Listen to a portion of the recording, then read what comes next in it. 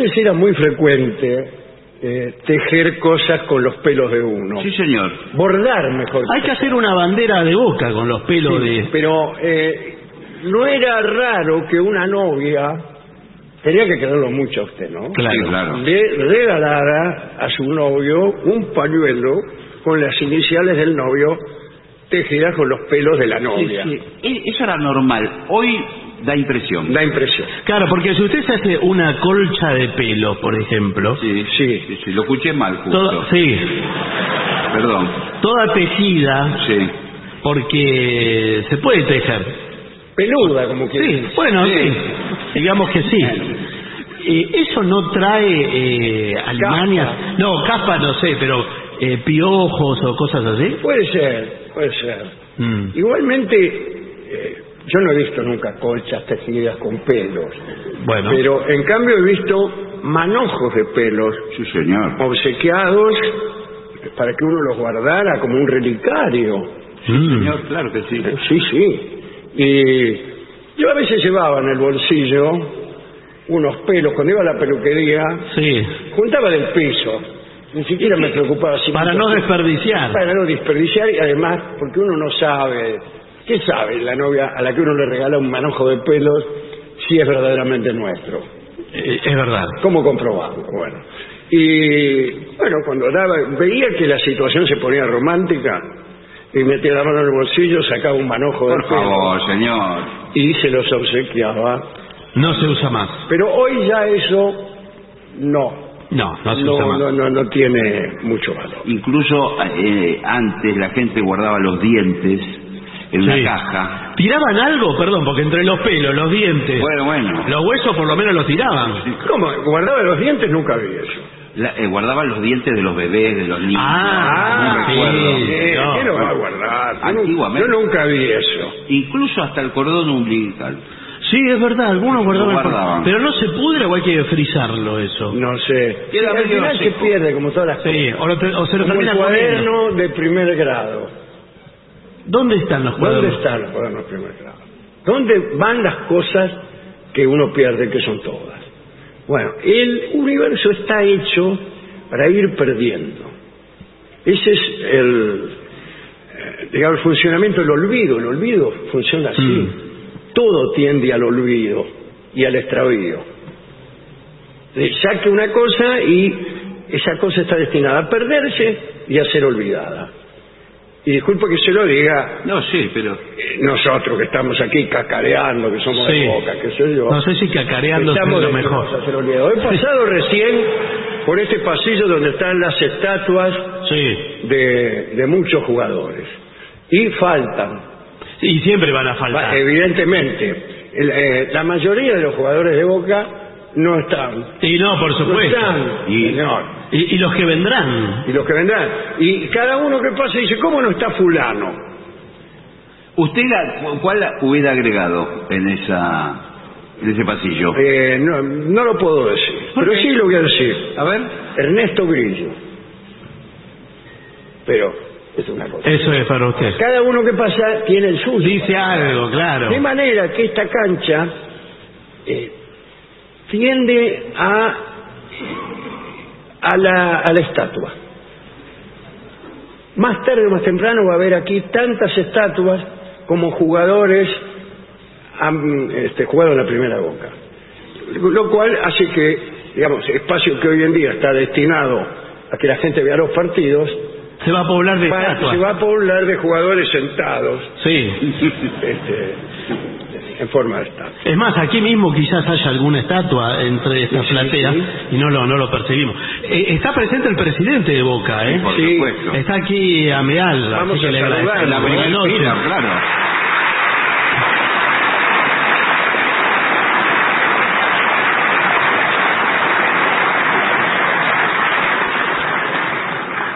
Bueno, no es este el tema que vamos a tratar en primer término, ya que los jerarcas de nuestra radio nos obligan a determinados temas, pero sí tiene que ver con este club.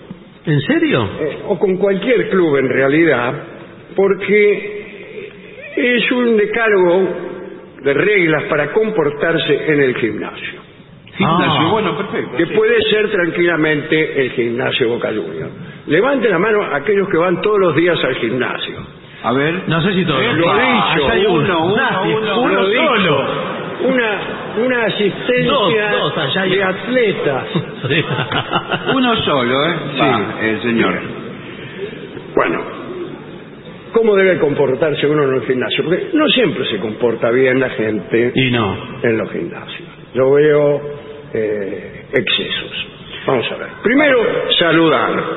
Bueno, va a empezar por ahí y no terminamos más. Dice, nadie tiene la obligación de charlar con su compañero de bicicleta estática. ¿Cómo compañero de bicicleta? El que está al lado. comparte el mismo turno con usted. No, Ah, es que... pero no la misma bicicleta. Una bicicleta estática y el tipo te lleva en el caño. No, claro, porque el gimnasio está sobrepoblado. Y le va golpeando con las rodillas. Sí, exactamente. También podría haber bicicletas de a dos. Sí, para aprovechar. Son cosas que la bicicleta de dos... El tándem. El tándem, solo en las películas. No, yo anduve en bicicleta de a dos. ¿Le puedo decir una Y de a cosa? tres, y se alquilan. ¿Cómo va a haber bicicleta? Usted va a Miramar, hoy va a En Miramar. En Miramar va hoy a Miramar. Bueno, en Miramar, usted también está Sí, hablando bueno. de Miramar, señor. No, y en los lagos de Palermo también se alquilan. Bueno. Sí, sí. Bueno, dice, no es que uno tenga que charlar con todo el mundo, pero una regla básica como es el saludo, bla, bla, bla.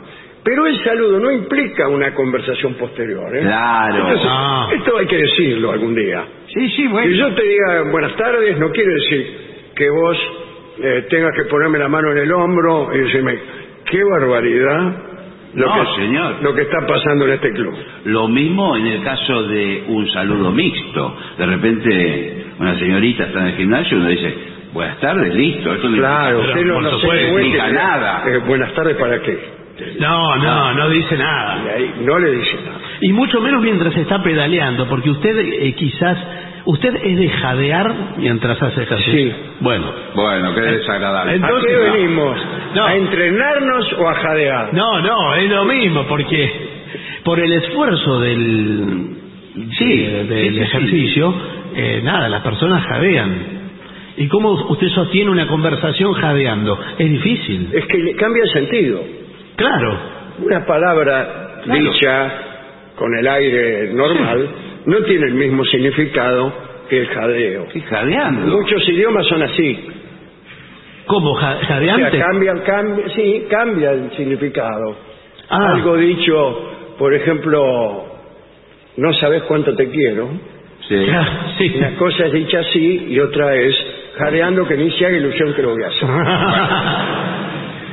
El aseo y la higiene. Sí. Hay que decirlo con todas las letras. Sí. Aseo, H, A, A-S-E-O. higiene, I, J. No. Aseo Bueno. e higiene. Un gimnasio Sí. o un espacio donde se practica un deporte suele tener un olor especial. Sí, es cierto. Es verdad, es verdad. Qué raro que lo llame especial. Me parece que es un olor como a limpieza. ¿Estás seguro? Pero ¿a qué gimnasio va usted? Sí. Dice, salvo que las instalaciones sean muy grandes o abiertas, en cuyo Sí. caso no tiene olor especial. Claro. El ejercicio físico es normal que genere sudor. Sí, está normal. Disculpe si alguno está comiendo. No, bueno, ¿qué Pero- tiene que ver? Y el sudor genera algo de olor. Sí, bueno. Y bueno, ¿para qué sincerar. está el sudor si no? No obstante, una persona bien aseada no tiene por qué generar un olor tan potente. Otro de los jugadores que falta. Sí, no, señor.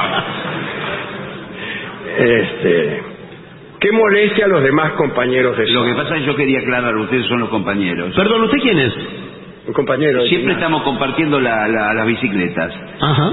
Pues quizás sientan un olor. Y es que yo hago una dieta paleolítica. Claro. Entonces estoy eliminando... ¿En qué consiste su dieta? ¿Qué es lo que come? Eliminando en el sentido de matar. No, señor. Por el tipo de alimentación. Es todo en base a 100% proteínas. Ah, todo proteína, De claro. repente arranco el día comiendo 5 huevos duros. Sí, había olor a huevos duros. No quiero preguntarle cómo lo termina. Bueno, no trate de enmascarar el olor con desodorantes. Y bueno, pero hay desodorantes. Colonias o no, porque empeoran el tema.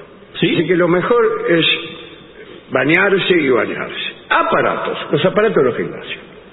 Los aparatos y otros elementos del gimnasio o recinto hay que dejarlos siempre en buen estado y en su posición original. Claro. ¿Qué quiere decir eso? Quiere decir que si usted agarra, por ejemplo, una pesa y le empieza a poner las distintas discos, bueno, después cuando termina de hacer el ejercicio, tiene que dejar todo donde estaba. Todo donde está. Exacto. Porque después viene otro atrás suyo y tiene que usar los mismos elementos. Bueno, pero lo que más molesta al que viene atrás es justamente el estado del asiento. Claro. Usted se sienta, ¿no? Sí, bueno, la pesa. Pero el asiento. Primero, la primera mala impresión es que el asiento esté caliente. Y sí, y además muchos van con una toalla propia. Estuve haciendo pesas, me sudé. Sí, bueno, pero mire lo que es eso, por favor. Este charco es suyo. Hay que cambiar lo que podríamos llamar, sin ánimo de ofenderlo a usted, el forro del asiento. Somos compañeros de gimnasio. Claro, pero ¿y si cada uno lleva el propio? Cada tipo que se lleva una funda. Pero ¿cuántos tipos usan esa máquina que está usando usted ahora por día? Y esta por día la están usando ahora alrededor de 300. Bueno, es imposible que la clientela de este gimnasio sobreviva un mes. Bueno, pero usted vio que también en el ejercicio y en el intercambio de fluidos que de él se produzca. ¿Cómo intercambio de fluidos? Yo llegué hasta el gimnasio. Bueno, sí. Pero usted incorpora también anticuerpos del otro, porque es así y después no se enferma. Otra cosa es la expresividad. Porque uno cuando hace esfuerzo, digamos... Sí, le va a estar una pesa. Bueno, la cara se tensa, pero no hay que hacer sonidos. Y usted empieza a hacer... Eso es siempre desagradable. Pero mire, si vio los campeones olímpicos, los que levantan pesas, hacen ruido. Es mucho peor. Sí, y levantan muchísimo más que usted. Bueno, cuanto más kilos, más ruido. Sí, más ruido. Más, no sé cómo llamarlo. Yo cuando dejo la pesa que caiga digo, ¡toma! Las tira cuando las tira al piso. Sí, al piso. Bueno, en este gimnasio, ¿qué tal? ¿Cómo le va? Buenas tardes. Lamentablemente nosotros ocupamos un primer piso de una casa vetusta. Sí. Sí, la verdad es que era de una casa anciana. Piso de madera, pinotea. Sí, pinotea. Y si usted tira las pesas al suelo así, va a pasar como pasó la semana pasada, que las pesas atravesaron el piso y cayeron en la planta baja donde vive una pobre anciana. Donde vivía una pobre. No. Encima habían instalado la losa radiante la semana pasada, quedó. Que ya se quejaba. Sí. La anciana se quejaba de lo anterior. De los ruidos. Y dice, están toda la noche así. Parece que estuvieran cayéndose. Tuvo suerte. Claro. Entonces, estos gritos y uno mata un pella que hacen algunas personas, no hay que hacerlos. Deben estar prohibidos. En algunos gimnasios, y bueno, pero claro, los más avanzados, es prohibido hacer ruido y eso. Pero no, vio que hay una arenga propia del ejercicio, del deporte, que dice, vamos, otra más, así. Sí, eso también lo interpretó mal la vieja. Sí. Es que por ahí se intercambiaba el tipo que arengaba con el otro que jadeaba y todo. Sí, y el otro que... y otra más. Y la vieja tocaba el tipo. Bueno. Soy una señora... Bueno. Una señora decente. Tengo invitados en casa. Sí. Que no paran de... Vamos arriba, dicen. Vamos arriba a los celestes. Bueno, conversaciones. Sí. Si tenemos o hacemos amigos en el gimnasio, estupendo. Está muy bien. Pero no podemos quedarnos a charlar en los pasillos o cerca de lugares donde podamos molestar, que son todos. Entorpecer el paso de... ¿Usted sabe, hablando de este tema, Sí. la cantidad de parejas, hombres solos, no tienen ningún problema, ¿de acuerdo? Sí. Solos. Sí. Ningún compromiso. Mujeres solas, a veces comprometidas, y se terminan siendo amigos. Perfecto. ¿Chau qué? Bueno, en el gimnasio, compartiendo, gente sola que va a la misma hora y empiezan a compartir una máquina, me dejas usar la cinta, sí. Bueno, hay un estudio que dice que el 70% de las personas que asisten a los gimnasios están involucradas con alguien del gimnasio o una distancia no menor de una cuadra. Una cuadra no puede ser. Y 70% me parece una locura. No sé de dónde salió ese estudio. Yo le estoy diciendo los resultados del estudio. Es cierto que nosotros acá en este gimnasio... ¿Usted es el profesor? Sí, ¿no se nota? El profe. La verdad que me llegó una sorpresa. Sí, bueno, sí, soy el instructor porque es un... Creí que era el contador. No, es un nuevo tipo de gimnasia sustentable, sí, en donde no hacemos de más. Para parecer un patobica, que es horrible, que le salen los músculos de la sien y terminan en los hombros. Claro, lo mínimo indispensable, digamos. No, señor, es algo que sea amigable con el planeta. No, sin embargo, perdóneme, pero yo vengo a hacerme patobica. Sí, bueno, porque tengo un problema. Está muy bien. Hay un tipo que vive en la esquina de mi casa, sí, que me la da. Ah, bueno. Me faja. Lo faja. Cada vez que me ve, pum. ¿Pero qué le pasa? Me da una viaba. Y bueno, imagínese, no puedo salir de mi casa. Bueno, ¿y qué? Entonces, la única solución es hacerme patobica, un par de años de gimnasio, qué sé yo, y un día el tipo viene para fajarme y yo lo acuesto. Bueno, sí, también... Mi plan es ese. Está bien. O sea, ¿qué serie de ejercicios tendría que hacer? ¿Por dónde empiezo? Tenemos mucho trabajo por delante. Sí. E inclusive habría que suspender el entrenamiento de ese tipo que viene a este gimnasio. Sí, ojo que ese tipo viene hace 20 años, que lo faja. Sí. Entonces podríamos agarrarlo entre 3 o 4. Bien. Pero perdón, ¿usted quiere hacer musculación? Musculación. Bueno, musculación. Nosotros vamos a hacer... Bueno, ¿me puedo anotar? Sí, espere porque te voy a tutear, porque te veo así de inconfianza. Sí, así empezó el tipo de la esquina. Sí. Primero me tutea y después me faja. Te voy a hacer una rutina. ¿Me dijiste tu nombre? No te lo dije. Bueno, ¿cómo te llamas? ¿Cuánto que tarda? No, pero ¿cómo? ¿Qué estás ocultando?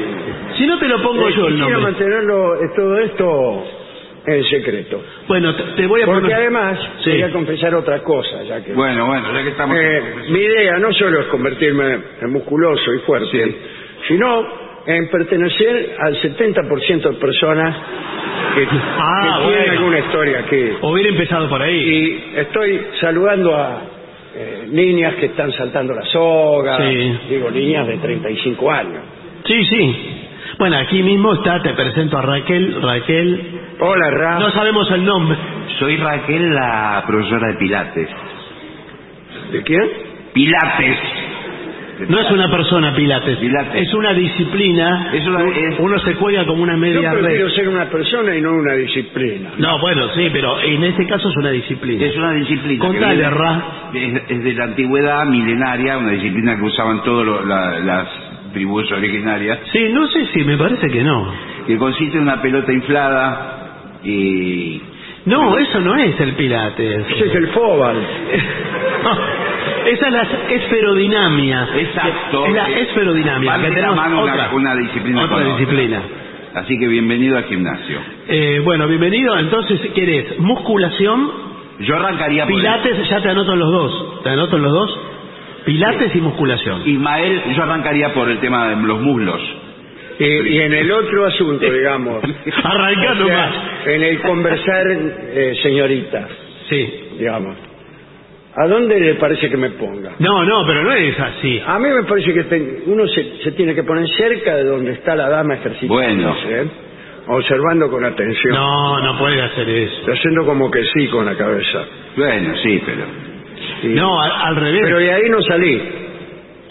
Por eso yo lo que le puedo proponer es que venga a la clase de pilates. Claro. Hay 4 alumnas. Tengo 4 alumnas en este momento. Con usted 5. ¿Y yoga? Y yoga tengo 3 alumnas. ¿Qué le pasó a la ¿Qué otra? faltó una? ¿Qué le pasó? A mí me interesa más el yoga. Bueno, entonces Porque empezamos a saludar el sol. Sí. Lo único que no me gusta es la parte de ponerme cabeza abajo. Sí, pero es fundamental. Es fundamental.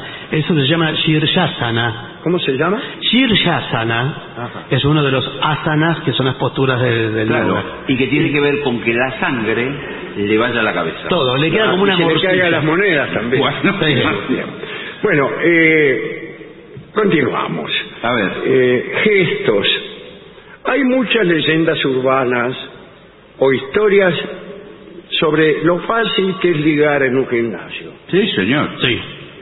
Bueno, ahora bien, cuidado con molestar a otras personas con miradas demasiado insistentes. No, por favor. La pose del mirador insistente es parado, las patas abiertas, los brazos en jarra y los ojos escrutados. ¿Pero qué es eso? ¿Un juez de línea? Y te miran. Te miran y te miran y te miran. Por favor. Con esas miradas que cortan la mayonesa. Por favor, Hay gente que tiene la mirada fuerte. En el casino se ve mucho eso. Sí. Ismael. Sí, ¿verdad? El nuevo socio acá del gimnasio no deja de mirarme.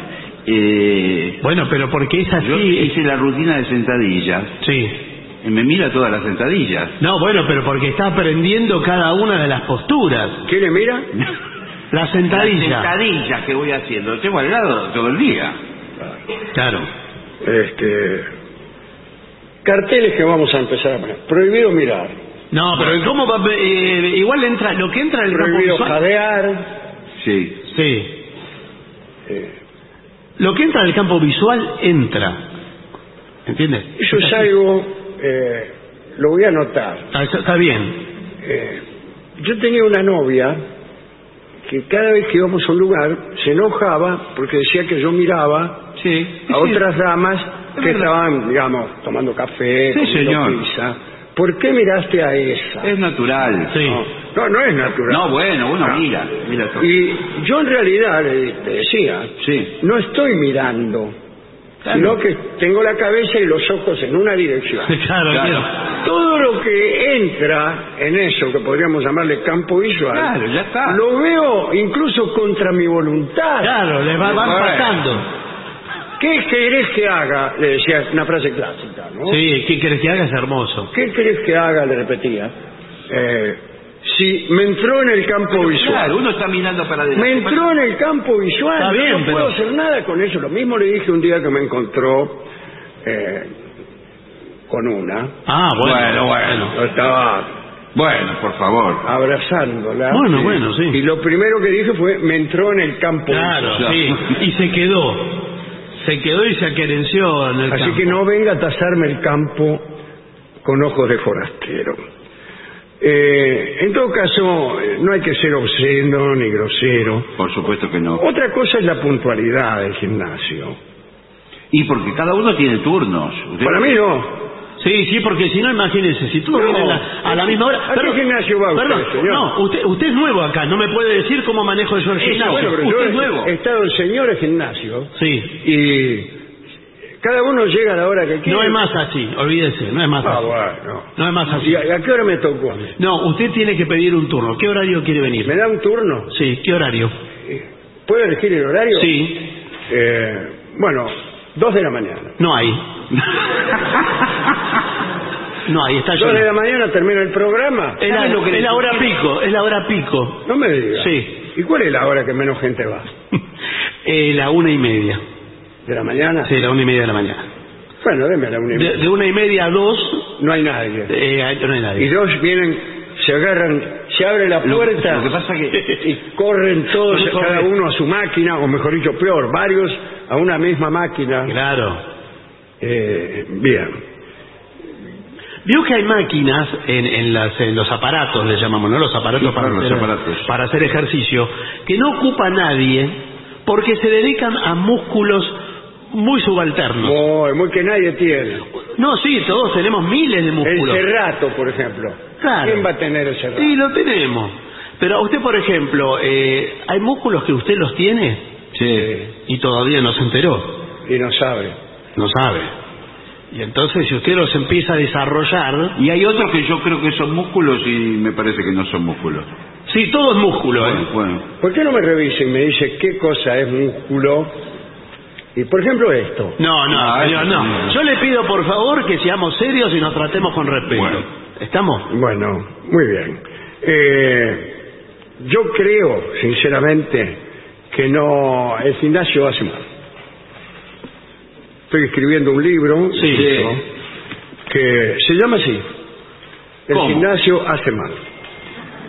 Y como fanatismo, sí. Para mí los fanáticos del gimnasio es malo, pero una cosa razonable. Es malo. No, pero no. Yo ¿Por qué dice que es malo? A ver, dígalo. Bueno, lo que escribió en su libro. Todo lo exagerado es malo. Claro. Bueno, pero porque usted lo tomó mal. Hay una cosa que sí, muy sencilla. El hombre de Neandertal. ¿Iba al gimnasio? No, señor. No. Porque, bueno, pero... listo, no discutamos no, espere. Terminó la discusión. No, pero también se moría a los 19, 20 años. Bueno, es otro tema, yo no lo planteé. Sí, claro. Bueno, señor, entonces, ¿de qué estamos hablando? Por eso a lo mejor no iban. Bueno. Sí, no llegaba, no había gimnasio todavía. Bueno, si no había, ¿por qué? Porque no iban. Claro. No había quien quisiera. No, bueno, pero... Los animales. Sí, señor. Los animales, por ejemplo, un caballo. Discúlpeme, no lo quiero ofender. No, un caballo. Pero un caballo. Sí. ¿Vio que tiene músculo el caballo? Pero sí. ¿cómo? Es espectacular. ¿Lo vio algún caballo en el gimnasio usted? No. Yo sí. Nunca vi. Pero no hay caballos. No van a ver. Mismo, lo que le digo del caballo, se lo puedo decir. ¿De qué? Y ahora me cuesta encontrar. Entonces, ¿de qué me dice, señor? Me está costando encontrar. Yo le digo, los caballos de carrera entrenan. Pero no en el gimnasio. Pero no en el gimnasio, pero entrenan. ¿Dónde entrenan? Camean, corren y hacen lo mismo que hacen los caballos. Sí. Lo mismo que debería ser un hombre para entrenarse. Sí, bueno, pero hace entrenamiento, tiene una dieta balanceada. La vida. El hombre del Neandertal a veces caminaba 50 kilómetros. ¿Pero qué son parientes suyos los hombres del Neandertal? Bueno, no, caminaba 50 kilómetros. ¿Cómo se llama este muchacho? Caminaba 50 kilómetros para comer. Y por ahí, como dijo Horacio Larreta, entre 20 mataban un dinosaurio. ¿Dijo eso? Sí. No lo sabía. Aunque son de épocas distintas. Pero, sí. Bueno, el ejercicio era el natural. Lo natural, señor. Nosotros con el señor, sí, señor, estamos a favor de lo natural. Bueno, bienvenidos. Nada de gimnasio, nada. Sí, pero si usted se come una docena de medialunas naturales. ¿De qué? De las medialunas naturales. ¿Dónde venden? No. Le va a salir grasa igual por todos lados y va a tener que ir al gimnasio. Porque eso le da el colesterol alto. Como 10 medialunas por día, mire. Sí, claro, ahora entiendo. Está gordo. Bueno. Sí. Lo quería reconocer. Claro, bueno, está bien, con razón. Bueno, acá en el gimnasio... Yo, por ejemplo, corro 20 kilómetros por día y mire. Perdón. No, por favor. Usted tiene que... No entiende las expresiones como son. No. Creí que era un juego que había inventado. Que uno decía... Yo hago tal cosa y después mostraba algo. No es un juego que una ronda y después toma la prenda, va a la prenda, ¿no? Se llama el mire. Sí. Bueno, lo voy a anotar entonces en el gimnasio. Los anoto. Tiene la promo de que la primera... Yo soy la profesora, ¿eh? Sí. No se olvide, me va a anotar en el gimnasio. Al señor. Sí, pero lo vamos a anotar en todas las disciplinas. Así va probando. Sí. Va probando cuál es cuál. Bueno, última cosa es que el gimnasio no es una oficina. Exacto. No, por supuesto. Claro que no es una oficina, ya lo sabemos. No, bueno, pero... Sí, hay gente que va a ¿qué? No, que me quiere decir que deje el celular, que no esté hablando cosas de trabajo. Olvídese, acá venimos a lavarnos la cabeza, ¿eh? Sí, yo sé también. No. Porque en casa no tengo ducha. No, le digo. Entonces traigo... ¿Cómo va? ¿Quién es? Sí. ¿Cómo le va? Esto es para comprobar. Gracias. De que estamos en Boca Juniors.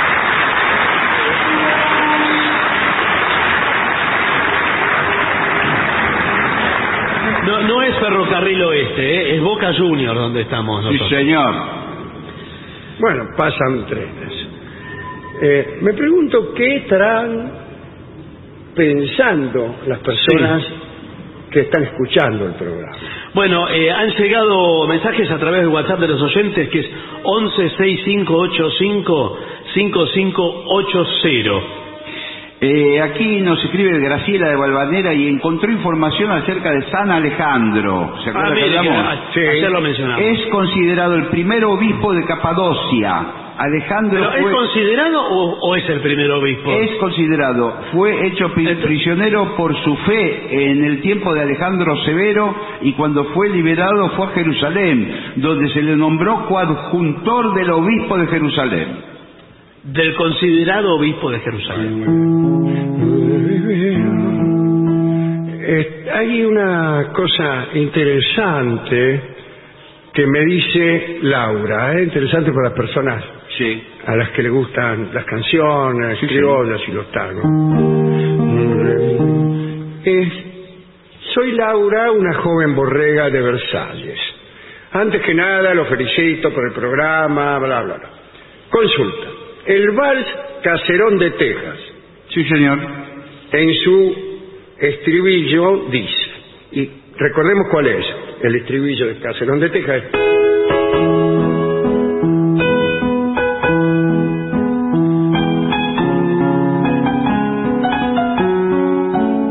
Y al conjuro sutil de tu mano, el faldón del abuelo vendrá. Dice que no es el faldón del abuelo, como yo creía, sino el faetón del abuelo. El faetón es un carro. Una carreta. Una forma de carro. Incluso hubo autos, se llamaban doble faetón, pero es una expresión muy vieja. Y dice que los cantores confunden el faetón con el faldón. Claro. Y cantan el faldón.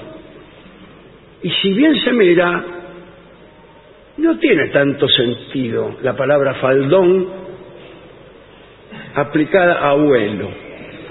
No. Puede ser el faldón del smoking, del frac. Claro.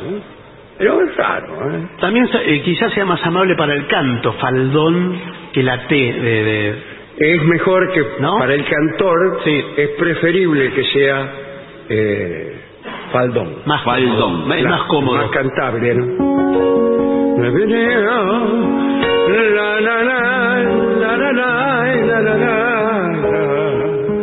Y al conjuro sutil de tu mano, el faldón del abuelo vendrá.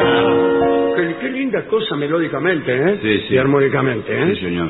En cambio el faetón es más difícil. Sí, es difícil. Bueno, linda revelación. Yo cuando era chico me equivocaba mucho las letras, pero porque las entendía mal. Y claro. Las marchas patrióticas. De esas hay un montón. Sí, qué sé yo, bueno. Sí, yo creía que durante mucho tiempo pensé que Domingo Faustino Sarmiento había tenido una hija llamada Laura, por aquello que decía padre de Laura Sarmiento Inmortal. Por favor, señor. Padre de Laura Sarmiento Inmortal. Digo, claro, la hija debe ser Laura. Sí. Si nos hablaban de Paula Albarracín, ¿por qué no nos iban a mencionar a la hija? Toda la familia. Hay cosas que yo descubrí bastante grandes, ¿eh? Sí, esta fue la semana pasada, sí. Claro. Bueno, ¿qué más?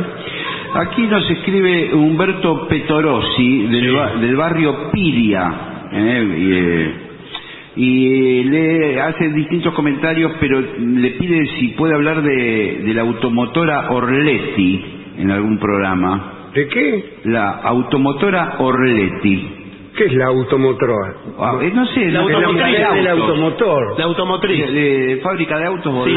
Orletti. No puedo. Bueno. Y acá otro le pide, Gustavo de Cereu le pide si puede hablar de la historia de Beu Brummel. ¿Cómo? Beu Brummel. No, Bob Brummel, sí. Bueno. Okay. Bob Brummel era un dandy, lo que se llamaba un dandy. El dandy era una persona elegante hasta la exageración. De manera tal, Bob Brummel dicen que tardaba 2 horas en vestirse. Claro. Elegir una corbata era toda una cosa, pero era el que imponía la moda en Londres y era tan popular que incluso se hizo amigo del príncipe de Gales, es decir, del heredero del trono. No me acuerdo cómo se llamaba, pero era el heredero de Victoria, de la reina Victoria. Y un día le hizo una broma al príncipe de Gales, y el príncipe de Gales no le gustó. No le gustó. Dijo, ¿de qué te la da? Sí. Y cayó en desgracia, y empezó su decadencia, las alhajas amuraste, y una piecita alquilaste en una casa de pensión. Bueno. Esa es la historia de Brummel, abreviada en forma de respuesta. Pero era ese. Hay una película sobre Bob Brummel, el hermoso Brummel, eso quiere decir. Y el protagonista es un actor que se llamaba Stuart Granger. No sé si usted trabajó en El prisionero de Senda, era uno medio asqueroso. Pero bueno, ese era el hermoso Brummel. Dale. Muy bien. Hola Vengadores, dice de este lado Anita de Villa de Lina, los escucho por Spotify, se me acaban los programas nuevos y vuelvo a escuchar alguno viejo. El otro día escuché de nuevo aquel en el que habló de Salomé, Dolina. Sí. ¿Me puede recomendar alguna bibliografía sobre ella? ¿Sobre Salomé? Sí, dice Anita. El libro de Oscar Wilde. Bien. Se llama Salomé. Dale.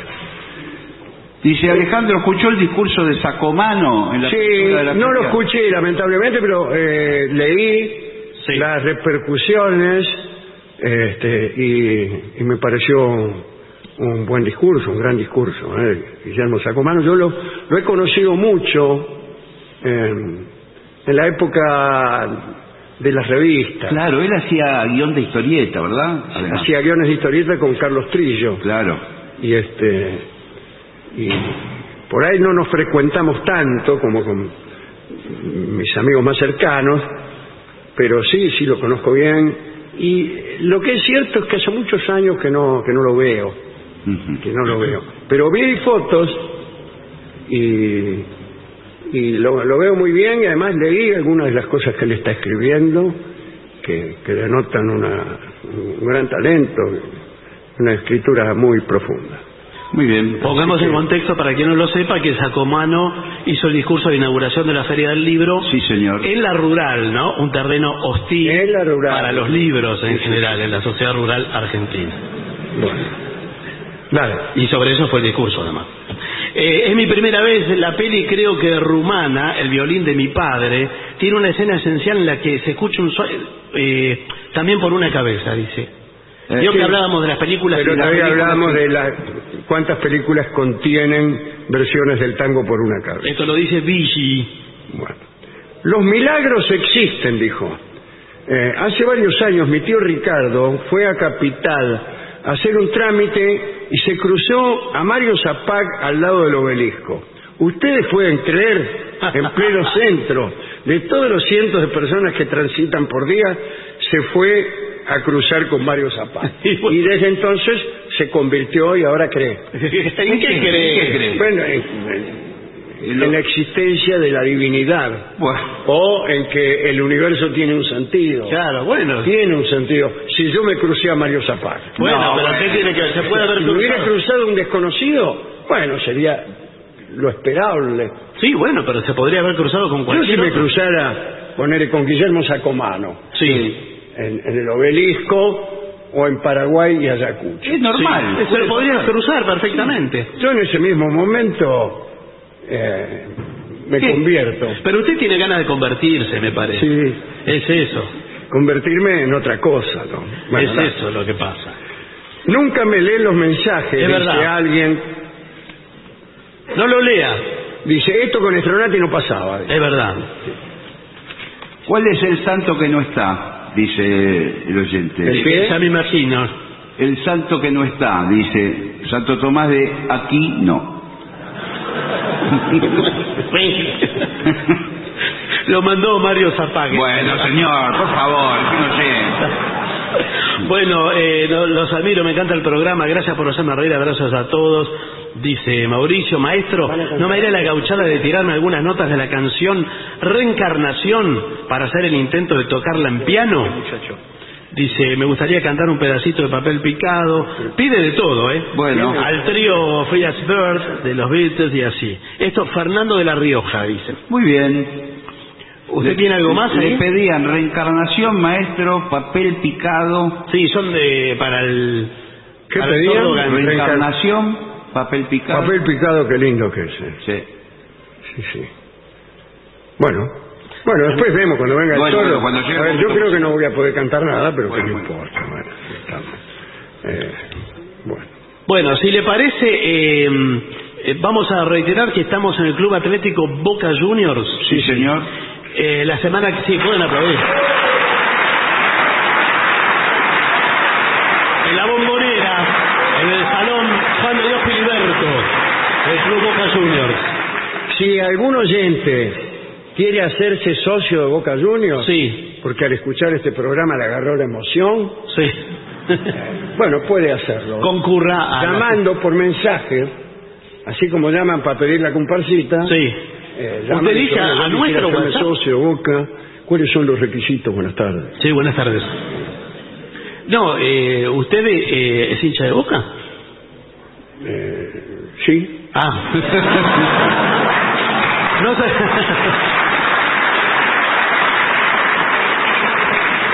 Yo no.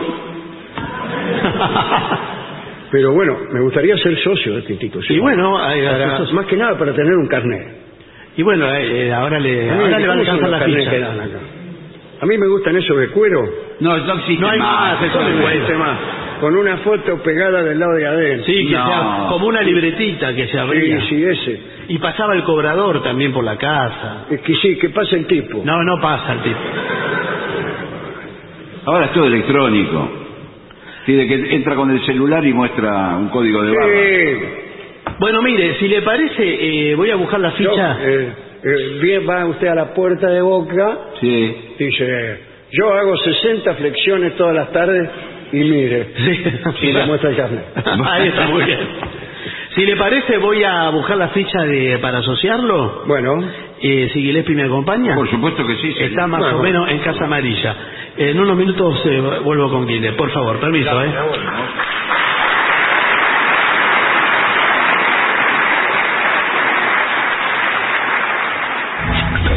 Lo mejor de la 750 ahora también en Spotify. La 750 en versión podcast, para que la escuches cuando quieras. Lo mejor de la 750 en Spotify. Dale play. AM750. Objetivos, pero no imparciales. AM750. Objetivos, pero no imparciales. Algunas mujeres se propusieron conquistar vidas que no les estaban destinadas. Editorial Planeta presenta Las Primeras, de Gisela Marciota. Algunas mujeres se animaron a soñar un destino diferente. Esas mujeres hicieron historia. Las Primeras, de Gisela Marciota. Disponible en ebook librerías. Lo mejor de la 750 ahora también en Spotify. La 750 en versión podcast, para que la escuches cuando quieras. 750. Lo mejor de la 750 en Spotify. Dale play. AM750. Objetivos, pero no imparciales. Presenta Maxi Consumo, el supermercado mayorista donde siempre ahorras algo más. Somos AM750. Derecho a la información.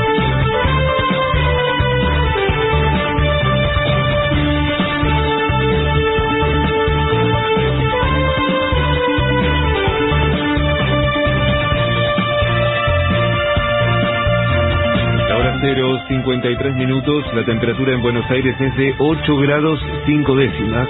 El cielo está despejado, humedad 73%. La inscripción para el IFE para trabajadores informales seguirá abierta durante el fin de semana. La titular de ANSES, Fernanda Roberta, aclaró que la web del organismo y sus plataformas seguirán operativas durante el sábado y el domingo, las 24 horas del día. Además, aseguró que el sistema viene funcionando muy bien, permitiendo inscribirse a 150.000 usuarios en simultáneo. Por este motivo, confío en que todas las personas que necesiten el beneficio puedan tramitarlo antes de la fecha límite del 7 de mayo. Diputados del Frente de Todos retomarán el debate sobre el proyecto de cannabis medicinal. El mismo se llevará a cabo durante la Comisión de Presupuesto el próximo martes. También tratarán los proyectos de beneficios para la atención de VIH y de créditos para taxistas. De afuera. Descubrieron un endovirus que generó casos de hepatitis en Estados Unidos. El Centro para el Control y Prevención de Enfermedades estadounidense identificó un patógeno que afectó a niños de entre 1 y 6 años en el estado de Alabama, produciendo inflamaciones en el hígado. Pelota. Hoy se disputan 7 partidos por la fecha 13 de la Liga Profesional. Desde las 12 del mediodía, Atlético Tucumán, en condición de local, se enfrentará a Talleres. Luego, a partir de las 16, Racing recibirá a Banfield y Tigre visitará a Vélez. Más tarde, desde las 19, Arsenal recibirá a Colón y Barraca Central visitará a Boca. Por último, a las 21:30, Sarmiento recibirá a River e Independiente visitará a Lanús. En Buenos Aires, la temperatura es de 8 grados 5 décimas, el cielo está despejado, humedad 73%. Federico Martín. Somos AM750. Derecho a la información. Maxi Consumo es el supermercado mayorista que elegís y confías.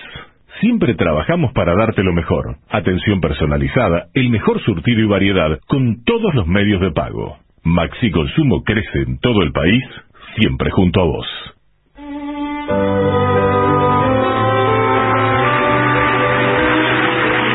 Bueno, ahora que estamos solos, podemos hablar de 3 personas, especialmente de una. Las 2 primeras son solo para justificar hablar de una. La primera es Aristarco, era un sabio griego, ¿no?, que había nacido allá por el año 310 a.C., y fue el primero en plantear la hipótesis heliocéntrica. Fue el primero que dijo, para mí, dice, el Sol es el centro del universo. Muy bien, todos lo miraron. Vio cómo sucede cuando es el año 310 a.C. y uno propone una hipótesis heliocéntrica. Te miran por encima del hombro. Arquímedes escribió sobre él. No se conservaron las obras en las que explicó esta teoría. Según Aristarco, la Tierra rotaba diariamente sobre su eje y se movía en torno al Sol por una órbita circular, decía él, una vez al año. Y bueno, andaba bastante cerca. Las estrellas permanecían estacionarias, fijas. Y bueno, andaba bastante lejos. La única obra de Aristarco que se salvó fue una llamada De los tamaños y distancias del Sol y la Luna. Debió ser una obra breve. ¿No es cierto? ¿Cuántas páginas puede escribir uno acerca del tamaño y la distancia del Sol y la Luna? Bueno, pequeño. Es lo mismo que si uno escribiera acerca del domicilio de Gillespie. Bueno, en 2 páginas ya lo recontrapasó. Concluyó que el Sol tenía un tamaño 19 veces mayor que la Luna y que su distancia a la Tierra era 19 veces mayor que la distancia que nos separa de la Luna. Los números resultaron erróneos, pero en realidad el Sol es 400 veces mayor, ¿no?, que la Luna. Sus métodos eran correctos. porque el tipo había descubierto formas de conjeturar distancias que prácticamente hoy se siguen utilizando. Lo que pasa es que calculó mal. Muy pocos le prestaron atención. Fue defendido por Seleuco de Babilonia, pero no pudo sostener mucho tiempo la defensa de Aristarco porque lo mataron en una guerra. Cuando a un sabio lo matan en una guerra, le resulta muy difícil seguir sosteniendo su teoría científica. Los árabes tradujeron a Aristarco en el siglo X. En esa tarea participó un sabio sirio-griego llamado Cuesta Ibn Luca.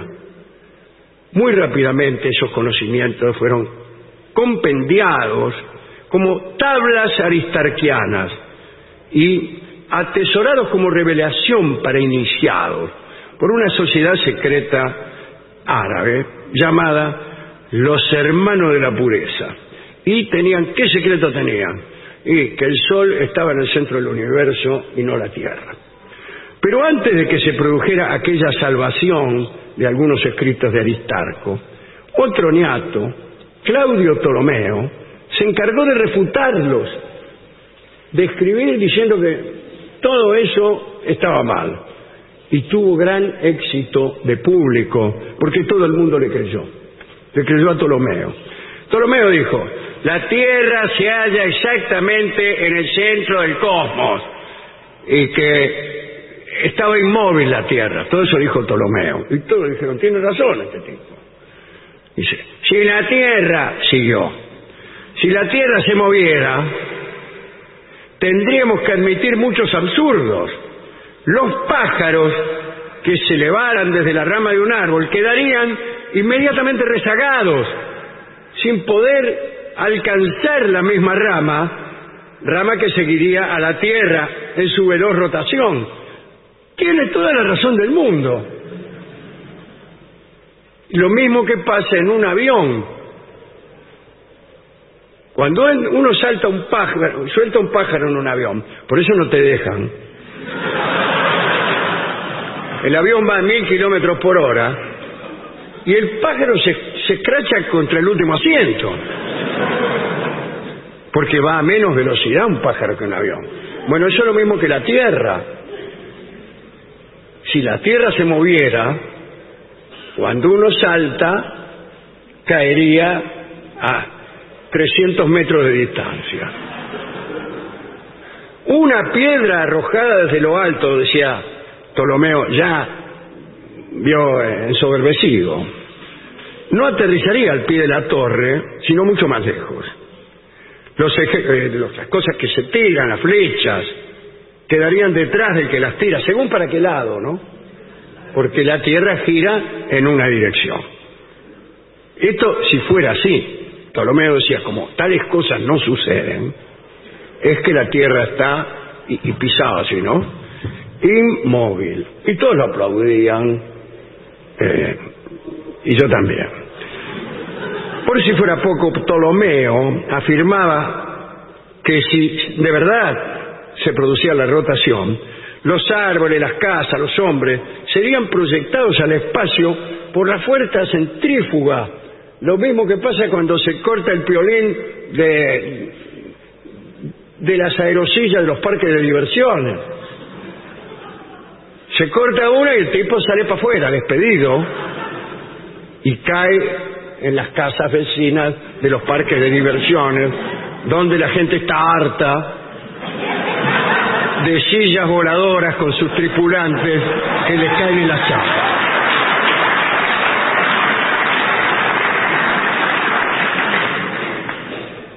Pero más allá de las refutaciones ptolemaicas, la verdad es que Aristarco procedía correctamente. Eso dicen, ¿no? En sus escritos sobre las distancias de la Tierra al Sol, Aristarco supuso que cuando veía la media luna, el Sol, la Luna y la Tierra formaban un triángulo rectángulo, a partir del cual se podían determinar las distancias relativas. midiendo la separación angular del Sol y la Luna respecto de la Tierra. Tomá. Con el mismo procedimiento de triangulación muchísimo tiempo después, el tema de las distancias relativas al Sol fue replanteado en otro contexto.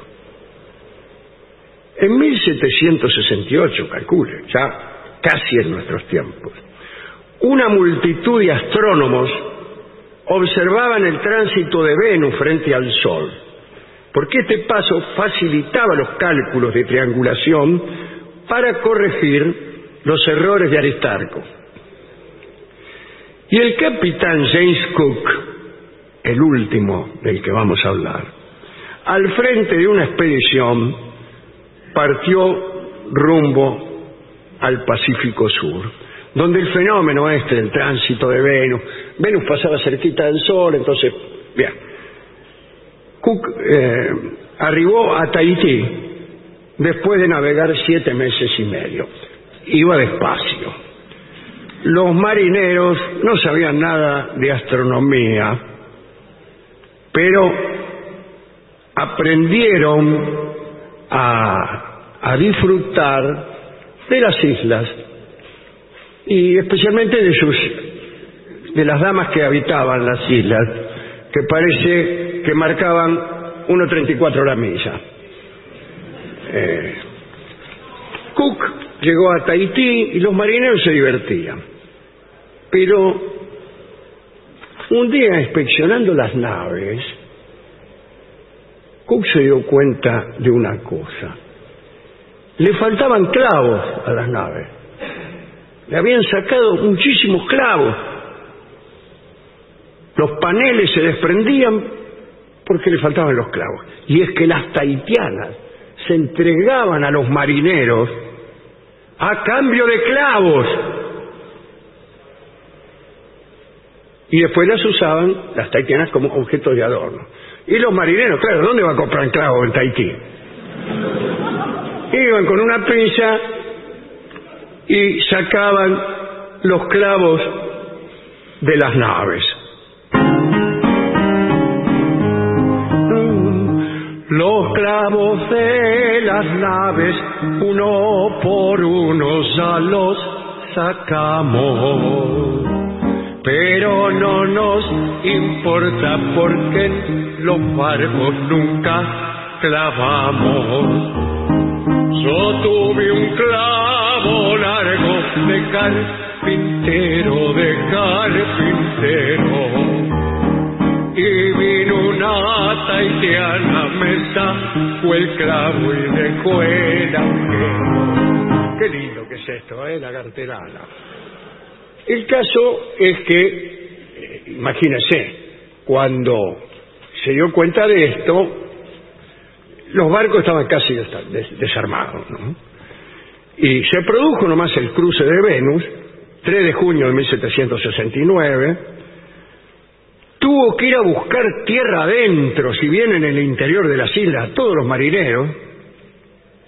Y después los marineros tuvieron que encargarse de rescatar los clavos. Ustedes saben que es fácil ocultar un clavo en Tahití. Así que costó mucho volver a armarlos. Bien, mientras Cook resolvía aquellos asuntos, quedó a cargo de la investigación el astrónomo Charles Green, y finalmente se hizo el cálculo de la distancia Tierra-Sol 2000 años más tarde de Aristarco. Y el griego había andado cerca. Hoy sabemos que el valor correcto es de 149 millones de kilómetros. Y eso nos ayuda muchísimo, aunque no sabría decirles en qué. En cuanto a este muchacho, el capitán Cook, los nativos de la isla Mobile tuvieron una actitud descomedida con él.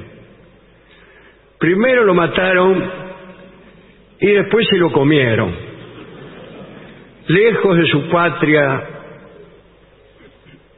los marinos de la canción, los marinos de Cook, compusieron una canción dedicada a este muchacho.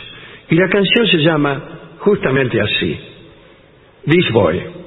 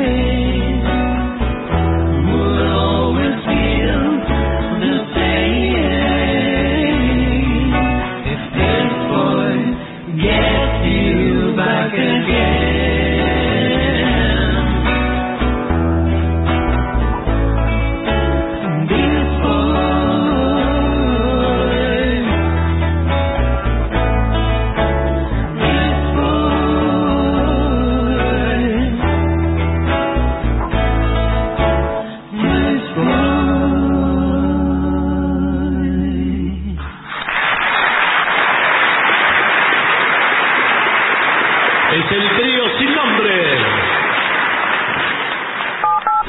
750. Millones de ladrillos se transforman en viviendas. Toneladas de hormigón se transforman en mejores rutas. Miles de cañerías se transforman en agua potable. Cientos de máquinas se transforman en obras que mejoran nuestros ríos. Renace la provincia con obras que transforman. Gobierno de la provincia de Buenos Aires. AM750. Objetivos, pero no imparciales. AM750. Objetivos, pero no imparciales.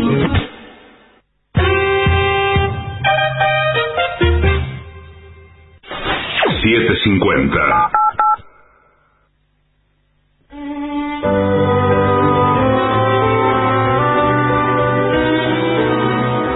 Muy bien, continuamos en La Venganza Será Terrible. Estamos, por primera vez en la historia de este programa, en el Club Atlético Boca Juniors.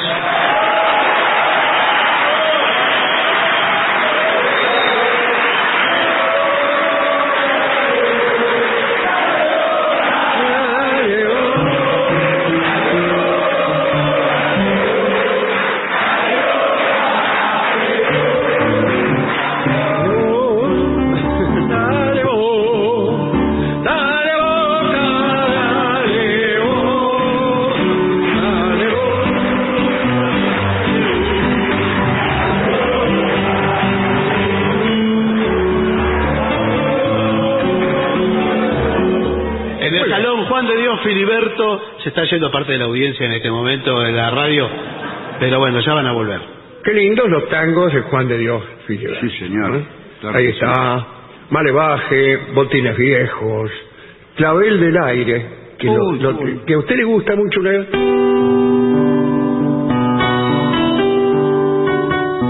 Espera. Pará, no, es así en realidad.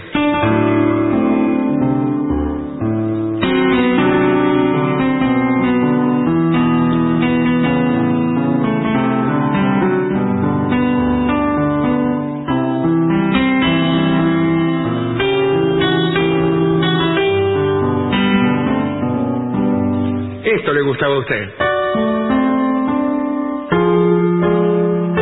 Esto, Sí, esta señor. espera, ¿eh?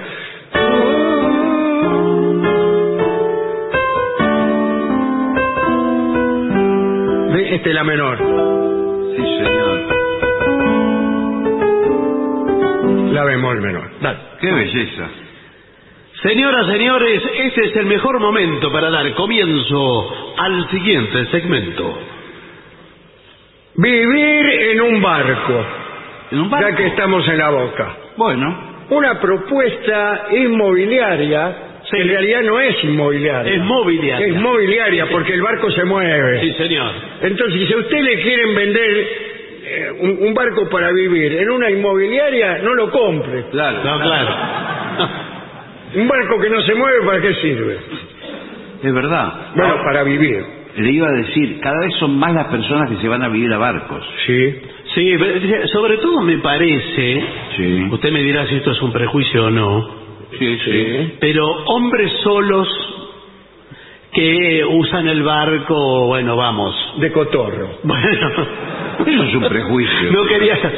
¿Es un prejuicio, dice Sí, usted? claro, pueden ser mujeres solas también que lo usan. Sí, de puede ser cotorro. Bueno, está bien, por puede eso le ser un pregunté. matrimonio. Sí, un No, matrimonio. un matrimonio que viva en un barco, una mujer sola. ¿Y por qué? Si es puede raro. vivir un señor solo. Sí, una pueden señora vivir los sola, que quieran. El barco un poco más grande, viven dos. Y por ahí pueden tener incluso, lo felicito, Sí. un niño. Bueno, Bueno. ¿Y este hermoso niño? es para usted. Doctor. Doctor. Más que una desventaja, un requisito imprescindible para vivir en un barco es vivir relativamente cerca del mar. Claro. Sí, Un río, un canal, etcétera. Claro que sí. ¿Cómo cerca? Cerca del amarradero, del puerto, de lo que fuere. Claro, no va a vivir en alta mar. Claro, O no pero- va a vivir en Córdoba en un barco. No, claro. Pero no se trataba de vivir en el barco, no Sí, cerca no del barco. tener un barco. Claro. Vivir adentro del barco. Bueno. Bueno, así que el primer inconveniente que se nos va a presentar es el espacio. Porque realmente el espacio en un barco es limitado. Sí. Depende del barco, claro, si usted se muda Hay al barcos Queen de- Elizabeth. No, claro. Bueno, pero barco estamos hablando de 10 metros. Claro, 10 metros por 4. Claro. Y es un poquito chico, ¿no es cierto? Ese es el primer inconveniente. Pero también tenés que renunciar a tener muchas cosas. El minimalismo. Sí, lo mínimo. Tiene que acostumbrarse. ¿Usted para qué necesita? ¿Usted con un calzoncillo? Bueno, dos. Bueno. Digamos dos. Bueno, 2. ¿Para qué necesita más? ¿Qué quiere? Claro. Ser un- ¿Qué quiere? ¿Andar mostrando que tiene Claro. 12 calzoncillos? Pero vio que uno no. para cada día de la semana. No, señor. Pero vio que los venden de a múltiplos de 3 los calzoncillos. Sí, no te venden un calzoncillo. Yo el otro día fui a comprar un calzoncillo. Sí. Y dice, tiene que llevar 3. Sí, se venden de a 3. Y le repito la frase de Gillespie. ¿Para qué quiero 3 calzoncillos? Pero bueno, Claro. sí, porque lo van... Y la Ojo. tipa me explicó para qué. No, bueno, el calzoncillo caro Sí. se vende de a uno, el que es... ¿A qué le llaman El calzoncillo? tope de caro? gama, el calzoncillo deluxe, sin costuras, extra ¿Cómo slide. ¿Cómo sin costuras? costura? Se me va Sí. a caer. No, es todo en una misma pieza. ¿Pero qué es? ¿Una pollera sin costura? Una minifalda. Este no es un calzoncillo. Sí, no. señor, está hecho con microfibra slide que permite la respiración. La respiración, pero yo no respiro por ahí. Hay gente que respira y ¿cómo? Suspira. Es buena idea. Sí. Perdón, estamos hablando de barcos. Sí, ¿no? sí, Sí, va- por va- supuesto, sí. Pero es muy chic, tener un calzón, como las toallas, Sí. un calzoncillo bordado Bueno. con los días de la semana. ¿Cómo Ah. son los días de la semana? Para cada día. Lunes, martes y todo así. Todo bueno, sí. en este momento no, Bueno, señor. tengo presente, no los días. Bueno, pero es fácil. Lunes, martes, todas esas cosas. Sí, los días, miércoles, Y jueves. usted lunes se pone lunes. Bueno, martes. Incluso a las 12 de la noche, Sí. usted, no importa dónde estuviere, Sí, bueno. Se saca el calzoncillo y se pone. No hace el que falta. corresponde al siguiente día. No hace falta, señor. Imagínese qué papelón. Usted sale con su novia, sí, se saca los pantalones y viene con un calzoncillo que está 5 días atrasado. Che, hoy no es jueves y vos estás con el domingo encima. Bueno, pero cuando digo que hay que renunciar a muchas cosas, si no tenga la casa llena de porquería, porque la casa es un barco. Puta basura. La casa es un barco, ¿qué va a tener? ¿Sabe el futuro de la humanidad? Esto lo puede ver en internet. Entonces sí, debe ser cierto. El futuro de la humanidad va a ser casas muy pequeñas, se llaman tiny house. El nombre técnico es tiny house. Tiny house. Casas flacas. Claro, es una casita donde apenas entra una cama, un bañito y listo. ¿Para qué necesita un más? barco? Bueno, sí, está bien, señor. Y las personas si te que vas a vivir a un barco, entonces tenés que tirar todo lo que sobra. Todo. Sí. Todas aquellas cosas que no usás. La mesita de luz, tírela. Tírela, no hay lugar para mesita de luz. El mueble más inútil de todos, que es la mesa ratona, tírela. Sillones. Tírelo. Esos sillones de cuero todos reempujados. Sí. Pero perdón, afuera. Los sillones y la mesa ratona, ¿las puedo poner en la cubierta del barco? No, ¿cómo lo va a poner en la cubierta? No le entra. Para tomar un café. Ropero. ¿Sabe lo que pesa un ropero? Se va a pique el barco. Sí. Bueno, dice adiós a todo eso. Y en poco tiempo te das cuenta que vives rodeado de miles de cosas que no necesitas y que no te reportan ningún beneficio. Otro de los problemas que se pueden plantear si vives en pareja Está perfecto. es la convivencia. Sí. Al vivir en un espacio tan reducido, con un espacio vital limitado, la convivencia es complicada. Puede haber roces. Puede haber roces. Vive en estado de roces. Roces y fricciones. Otra de las cosas que usted tiene que tirar también es la mesa de pool. Sí, ¿Cómo la va de a llevar pool, una sí. mesa de pool En el barco no se puede, porque No se puede. se está moviendo y se le mueven las bolas. Sí, se mueven todas las bolas.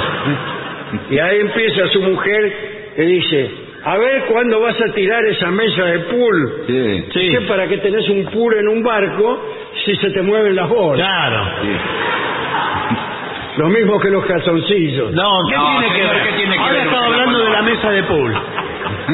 Por No favor. puede tener tampoco ni metegol, nada que tenga bola. No, mete gol Nada. también. Todo lo que requiera un nivel firme, una firmeza. Son muchísimas cosas que requieren firmeza. Casi todas. Sí. Bueno, yo le iba a decir, a mí me encanta el jacuzzi. Bueno. Bañarme en un jacuzzi. Lo felicito. Pero el jacuzzi, usted si hace ingresar agua al barco, Claro. corre el riesgo de que se le hunda. Claro, ¿por qué no se tira al mar y vuelve? Que tiene ¿Qué ola, tiene tiene el todo. jacuzzi, señor? Cuidado entonces también con el mareo. Sí, bueno, eso es el síndrome. Cuando hay mar gruesa. Sí. Pero Ya bueno, sé que usted lo tiene atracado, pero igual se mueve. no, peor, se mueve Se mueve peor. Se mueve peor. ¿Sabe que a veces el barco... Sí. Usted le viene, discúlpeme, le viene ganas de vomitar. Y bueno, Sí. Porque a veces el barco se mueve para un costado y para el otro, pero muchas veces se mueve para un costado para el otro y de arriba para abajo, todo a la vez. sí, no se dice arriba, abajo y un costado para el Bueno, otro en la náutica, bueno. usted sabe. Usted que es un de hombre de proa a mar. popa y de estribor a babor. Ahora, el La problema tortilla a babor. El problema que no va a tener es el económico, es todo más barato. Sí, no pues cuesta nada. ¿En qué sentido es más barato? Es más barato, es muy barato atracar en un muelle, tiene que ser un muelle bastante... Estaba pensando acá en la Boca. No, la Boca es caro. Bueno, Pero pero... si usted, por ejemplo, ya que hablaba de Miramar, Sí. atraca en un muelle de Miramar, Sí, bueno, pero... ya está solucionó el problema de la vivienda. No, bueno, no, pero de la vivienda no sé si puede permanecer mucho tiempo ahí, no. No, un minuto, dos. Sí, bueno. Pero igual, es más caro. Una casa es más cara que la otra. Bueno, por supuesto, porque No es un barco de 10 metros como el que tiene usted, que es un bote. ¿Sabe por qué es más cara una Además, casa? piense, la casa lo que tiene es gas, Sí. luz, agua. En los atracaderos, disculpe el nombre, ¿eh? Sí, A mí si me hablan de un atracadero, Sí, no voy. sí, pero es raro. Te dan agua y luz. Sin cargo. Sin cargo, es Sin raro. cargo, buenas tardes. Buenas tardes. Soy el dueño acá del atracadero. Sí, yo quería ver si usted me puede enchufar esto. Perdón. Sí. ¿Dónde quiere que se lo enchufe? No, eso no, señor. Te pido por favor, porque mire, estoy en alta mar hace 6 meses. ¿Usted sí. lo vio en la tele? ¿Usted es el viajero que viene de Brasil? Sí. ¿Osobuco? Osobuco, tal cual. Sí. ¿Cómo le va? Es famoso. Discúlpeme, es algo puchero. También está el melodioso Zapag. Acá dice que el atracadero, ¿sabe cuánto vale? ¿Cuánto? 170 euros por mes. ¿Qué le dije? Bueno, es más barato que un alquiler en un apartamento en el centro, ¿o no? Qué sé yo, parece que no. Claro, estos informes vienen del extranjero. Claro, sí, señor. Y uno quiere hacerse el que es barato y es caro. Caro igual. Bueno. Además, discúlpeme, el barco tiene mantenimiento, no es así nomás. Mantenimiento. Tiene mantenimiento, señor. Buenas tardes. Buenas tardes. Soy el de mantenimiento del barco. ¿Qué le pasa? No, escúcheme. Acá esto me lo dieron deteriorado. Mire cómo está la cubierta. ¿Las cubiertas? No. Es cubierta, el barco no lleva ruedas, señor. No, la cubierta. Sí. Mire cómo está, porque esto se lo comió la salitre. ¿Quién? La salitre. ¿Quién es? No es nadie la salitre, es el del mar. ¿No ves cómo está todo? Esto normal, esto natural, este barco está nuevo. Perdón, ¿usted quién es? Yo trabajo con el señor acá en el pueblo. Nosotros, mire, ¿ve este agujero? Sí. ¿Este? No, se lo tapamos en 5 minutos. Bueno, y el otro también. No. Yo lo que le digo... Igual yo necesito un agujero. Pero sí. Y como todo el mundo. Y Dios le provea. No, porque el desagote, si acá entra agua... Sí. Porque usted sabe lo que... Usted acá se muere de risa en la costa, pero no... Señor, por favor. Perdón. Pero ¿sabe lo que es alta mar cuando lo agarra? No, que directamente... No vaya a alta mar. Y sí, que vive en un barco, no es que tiene que viajar a Borneo todas las mañanas. Se queda ahí. Sí, pero yo... Vive, ¿dónde vivo? ¿Usted le gusta Puerto Madero? Puerto Madero, después se va a San Isidro. Si se lleva mal con los vecinos, se muda. Se va. Bueno, pero... Eso canta. Si vive en un departamento, ¿cómo hace? Sí, es verdad. No, acá, bueno, adiós, señor. Sí que le molesta que yo ponga disco fuerte, chao. Arranca el barco y se va a traer la localidad. Arranca el barco, ahí lo más aquí. Se va a Quilmes. Va a tener que dejarse una barba. Sí. Hábitos de marinero. Además, llevar una mena a tu casa y que tu casa sea un barco. Se vuelven locas. No sé. Se vuelven locas. Pone música. ¿Qué música si no tenía luz? Me dijo. La mina agacha el melón y se mete ahí dentro del barco. Y dice, mira, la verdad es que no me gustabas. Sí. Ella dice eso. Pero al ver este barco y toda esta cosa romántica y este salvavidas. ¿Qué tiene que ver? No, este. ¿Qué tiene que ver eso, señor? Bueno, directamente quiero tener una aventura contigo ahora mismo. No funciona así, eso no es así. ¿No funciona? No, es más, le digo, la novedad del barco, ¿sabe cuánto le dura? Y como todas las novedades. Con 10 minutos que dure ya está. Sí, 10 minutos lo felicito, 10 minutos. No le dura ni 10 minutos. Bueno, gracias. También ahorras y no gastas cosas inútiles. Exacto. Que realmente no necesitas. Como hablábamos recién, la mesa ratona. La mesa ratona no la necesita nadie. Ni siquiera las casas. Para romperse la tibia y el peroné. ¿Sabe lo único que necesita? Una caña para pescar y un medio mundo. Cuidado que eso puede ser una forma de vida también. Con eso come. Cuando quiere acordar es pescador. Mire. Claro. Es pescador. O sea, se corta los pantalones hasta abajo de la rodilla. Sí. Agarra una caña de pescar. ¡Bum!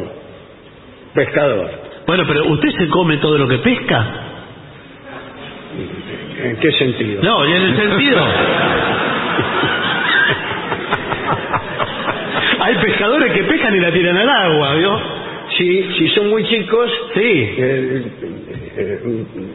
Un pescado que todavía no se desarrolló completamente, el deber del buen pescador es arrojarlo, devolverlo al océano. Mientras usted está... Incluso, por ejemplo, los cazadores en África, también.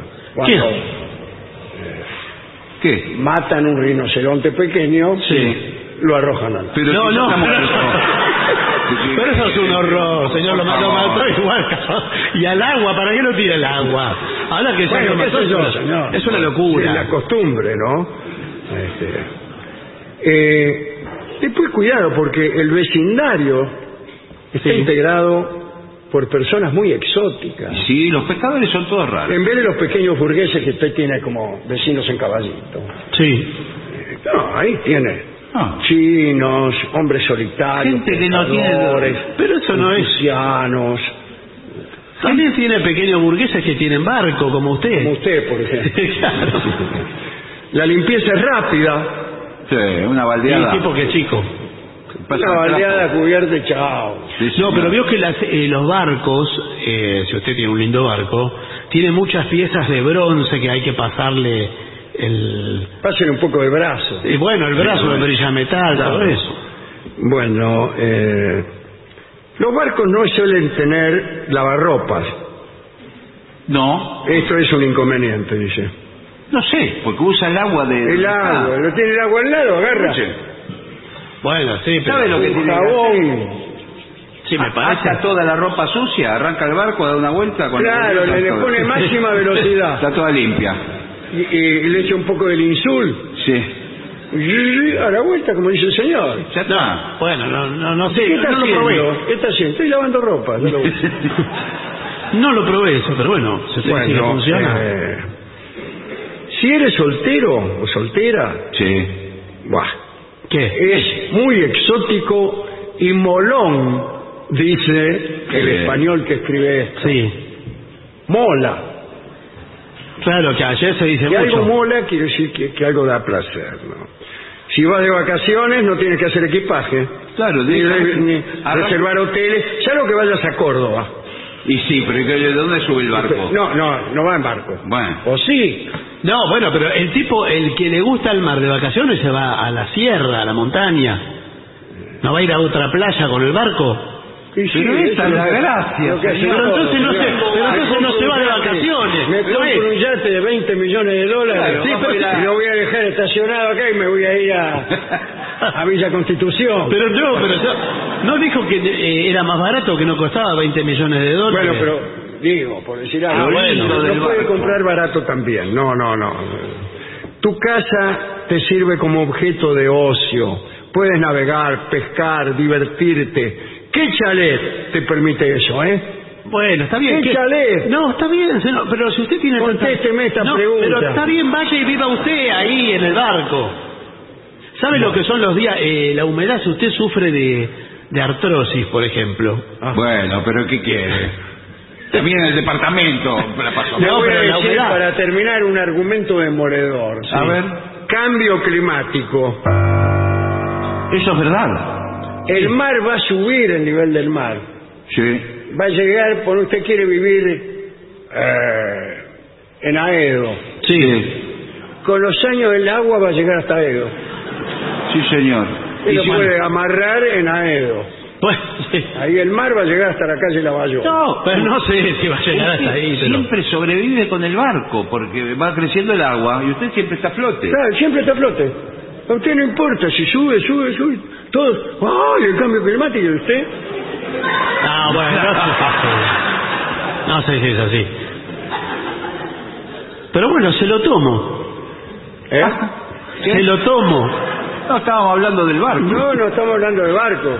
A mí no me tiene que tomar nada. No, yo lo que digo, le tomo lo que dice. Y además, le digo que hoy es viernes.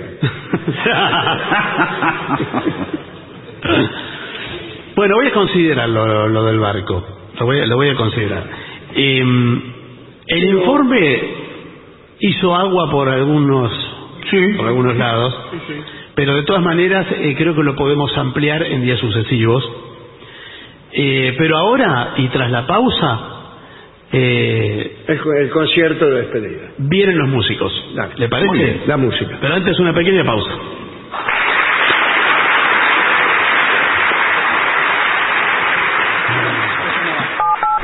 $7.50. 50% de aumento en la prestación alimentar. Más de 4 millones de argentinas y argentinos son beneficiados con una medida que impacta directamente en su calidad de vida. Las familias con una hija o hijo y quienes perciben asignación por embarazo recibirán 9.000 pesos. Las familias con 2 hijas o hijos recibirán 13.500 pesos. Y las familias con 3 o más hijas o hijos, 18.000 pesos. Un aumento que implementamos en abril y se deposita en mayo. Conoce más en anses.gov.ar. Reconstrucción Argentina. Argentina Presidencia. 750.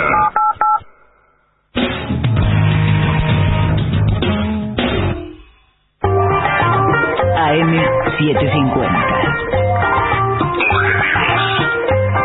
Pero no imparciales.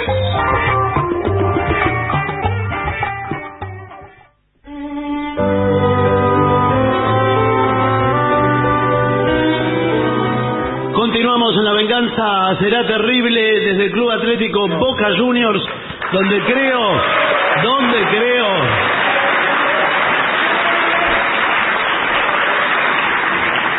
que está viniendo el maestro. Sí.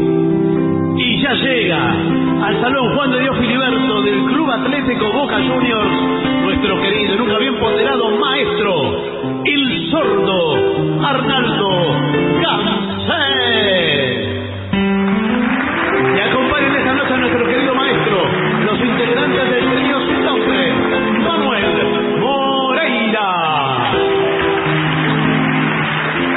el señor Martín Caco Dolina y su babosa, y el licenciado pentacadémico Alex Novela.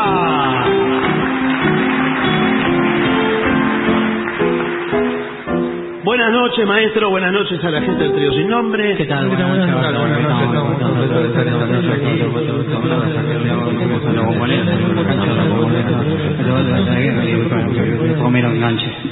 Bueno, no sé si es así, a rodar mi vida le piden aquí, la de Fito.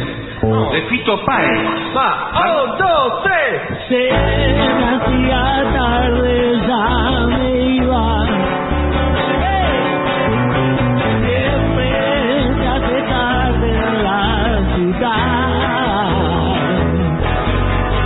Cuando me di cuenta estaba vivo, vivo para siempre de verdad. Y a rodar, y a rodar, y a rodar, y a rodar mi vida.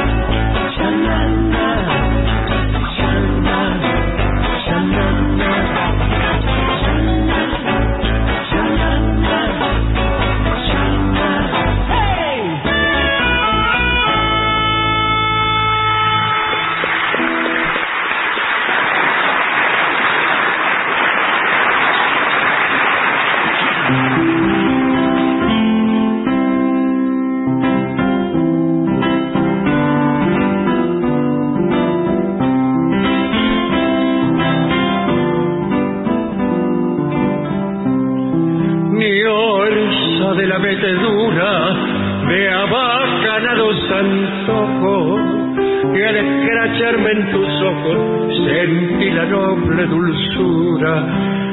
Yo que esquivé la pavura de un posible metejón, tuve la buena intención de querer con sentimiento, pero te di mansamente que no tener corazón.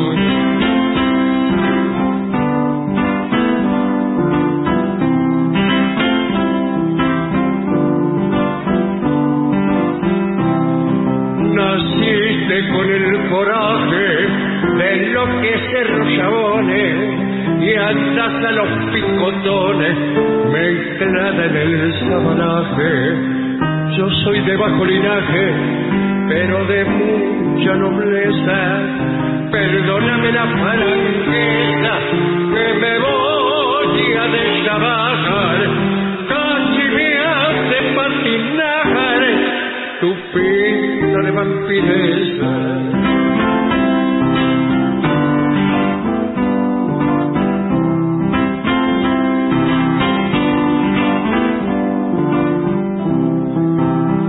Reina en los bordeles donde tallas con valor, te menefute el amor, lo que querés son papeles.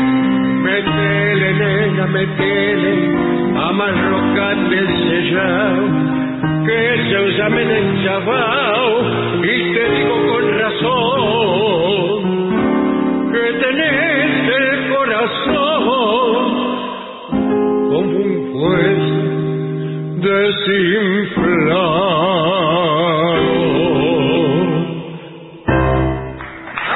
¡Bravo, maestro! Muy lindo.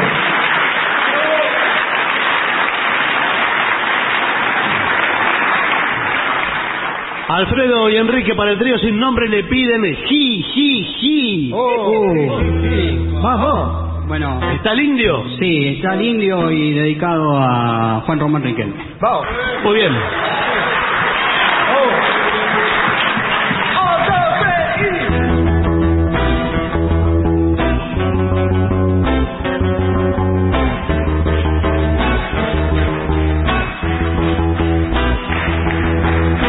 En este día velado de blanca noche, el hijo tenaz de tu enemigo,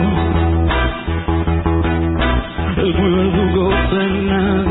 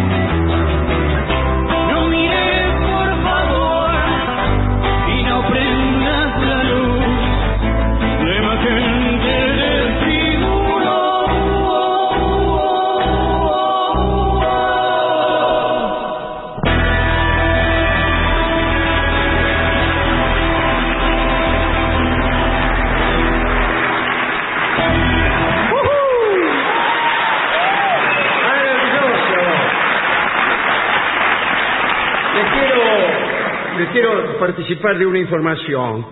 Mañana canta Lautaro Massa. Es en realidad el Lautaro Massa Quinteto. Sí, señor. Pero Lautaro es el que canta. Esto será mañana, sábado 30 de abril a las 21 horas. ¿Dónde? Acá cerca, en Pista Urbana, sí, señor. que queda en Chacabuco 1174. Chacabuco 1174. Lautaro canta y el piano y arreglo, dirección, son de Oscar de Lida. Es un gran cantor, Lautaro Massa, y muy joven. Así que conviene ir a verlo mañana a las 21 horas en Pista Urbana, ahí en Chacabuco. Muy bien, y ahora el resplandor dorado proviene quizá del azul y oro de la bombonera y de la dorada trompeta de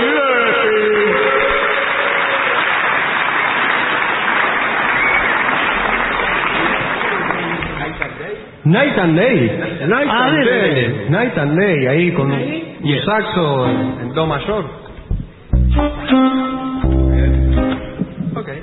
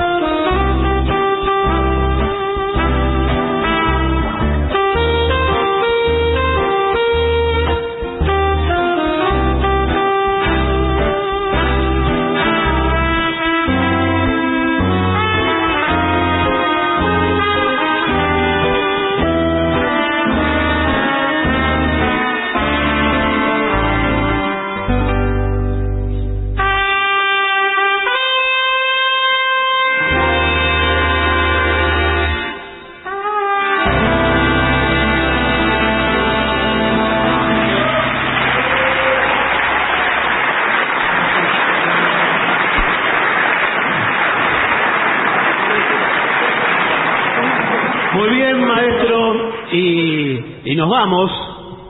¿Con qué nos vamos? Por supuesto, primero agradeciendo a la gente de Boca, que nos recibió tan amorosamente, al Club Atlético Boca Juniors. Gracias a todos. Incluso nos han regalado una pelota. ¿Cuál? Yo aspiraba a que nos regalaran una pelota, pero bueno, todavía... Pero tienen que jugar mañana. Claro. Creo que me la mandan mañana. Muchísimas gracias a todos por haber estado aquí. La última canción... Una que sepamos todos. Tiene que ser una que sepamos todos. Bueno. Y que cantemos siempre en la platea de Boca o en la popular de Boca. Es esta, ustedes la van a reconocer. Se llama... ¿Cómo se llama el tema? Moliendo café. Y dale Boca. Moliendo café. Es el tema original. Claro. Porque Nos quedamos, se fue el bajo. ¿Qué le pasó? ¿Se le desenchufaron las cosas? sí, a mí se me rompen las cosas en general. A ver, Ahí volvió. ¿Ahí volvió? Sí. Bien.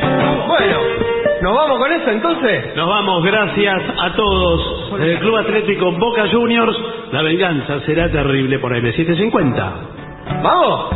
1, 2, 3.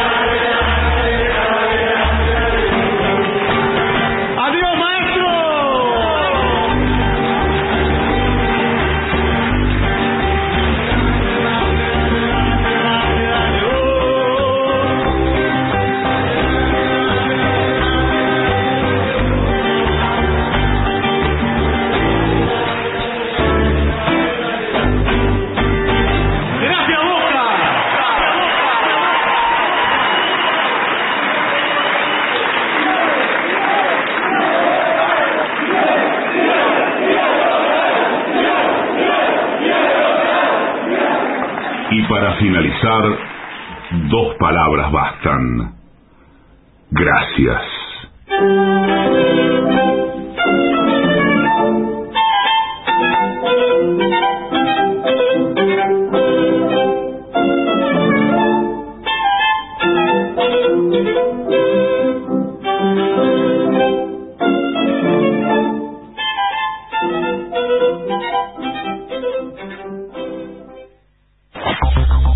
¿Terminó? La venganza será terrible. Ya viene Especiales 750. Quédate en la 750.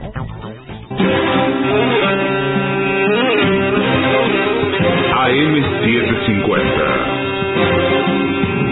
Objetivos, pero no imparciales. 508 días. Pepín Rodríguez Simón. Prófugo. 2296 días. Milagro Sala. Presa política.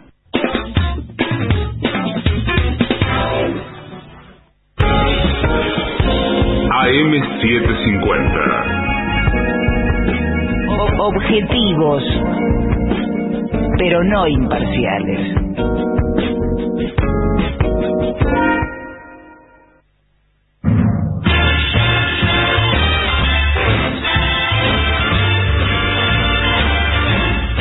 Night and day, you are the one. Only you need the moon or under the sun. Whether near to me or far, it's no matter, darling, where you are. I think of you day and night and day. Why is it so that this longing for you follows wherever I go? In the roaring traffic's boom, in the silence of my lonely room, I'd think of you day and night and day. Under the hide of me, there's an oh such a hungry yearning burning inside of me, and its torment won't be through till you let me spend my life making love to you day and night, night and day. AM 750. Objetivos, pero no imparciales. Presenta Maxi Consumo, el supermercado mayorista donde siempre ahorrás algo más. Somos AM 750. Derecho a la información. La hora 1:56. En la ciudad de Buenos Aires la temperatura es de 8 grados. El cielo está despejado. Humedad 76%. El sistema de vigilancia biométrica de la ciudad será supervisado por una comisión. Es luego de que se descubriera que el gobierno porteño había recopilado datos biométricos de cerca de 10 millones de personas. Por este motivo, la legislatura de la ciudad constituyó la Comisión Especial de Seguimiento de los Sistemas de Videovigilancia. La creación de este organismo estaba prevista desde octubre de 2020, pero el oficialismo porteño nunca la conformó. El Banco Central comunicó que los bancos no podrán aplicar descuentos sobre el bono de refuerzo de ingresos. Con esta medida, el beneficio de 12.000 pesos para jubilados y pensionados y el de 18.000 para trabajadores informales no podrán sufrir ningún tipo de deducción.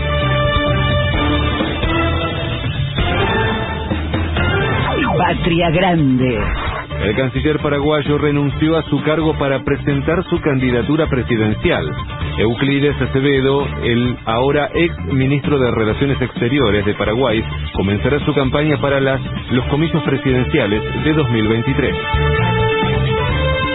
De afuera. Rusia confirmó que atacó Kiev durante la visita del titular de la ONU. El Kremlin informó que utilizó armas de alta precisión, mientras Antonio Guterres se encontraba en la capital ucraniana. Entre los objetivos estuvo una fábrica de misiles aire-aire y antitanque. En Buenos Aires la temperatura es de 8 grados, el cielo está despejado, humedad 76%. Federico Martínez. Somos AM750. Derecho a la información. Maxi Consumo es el supermercado mayorista que elegís y confías.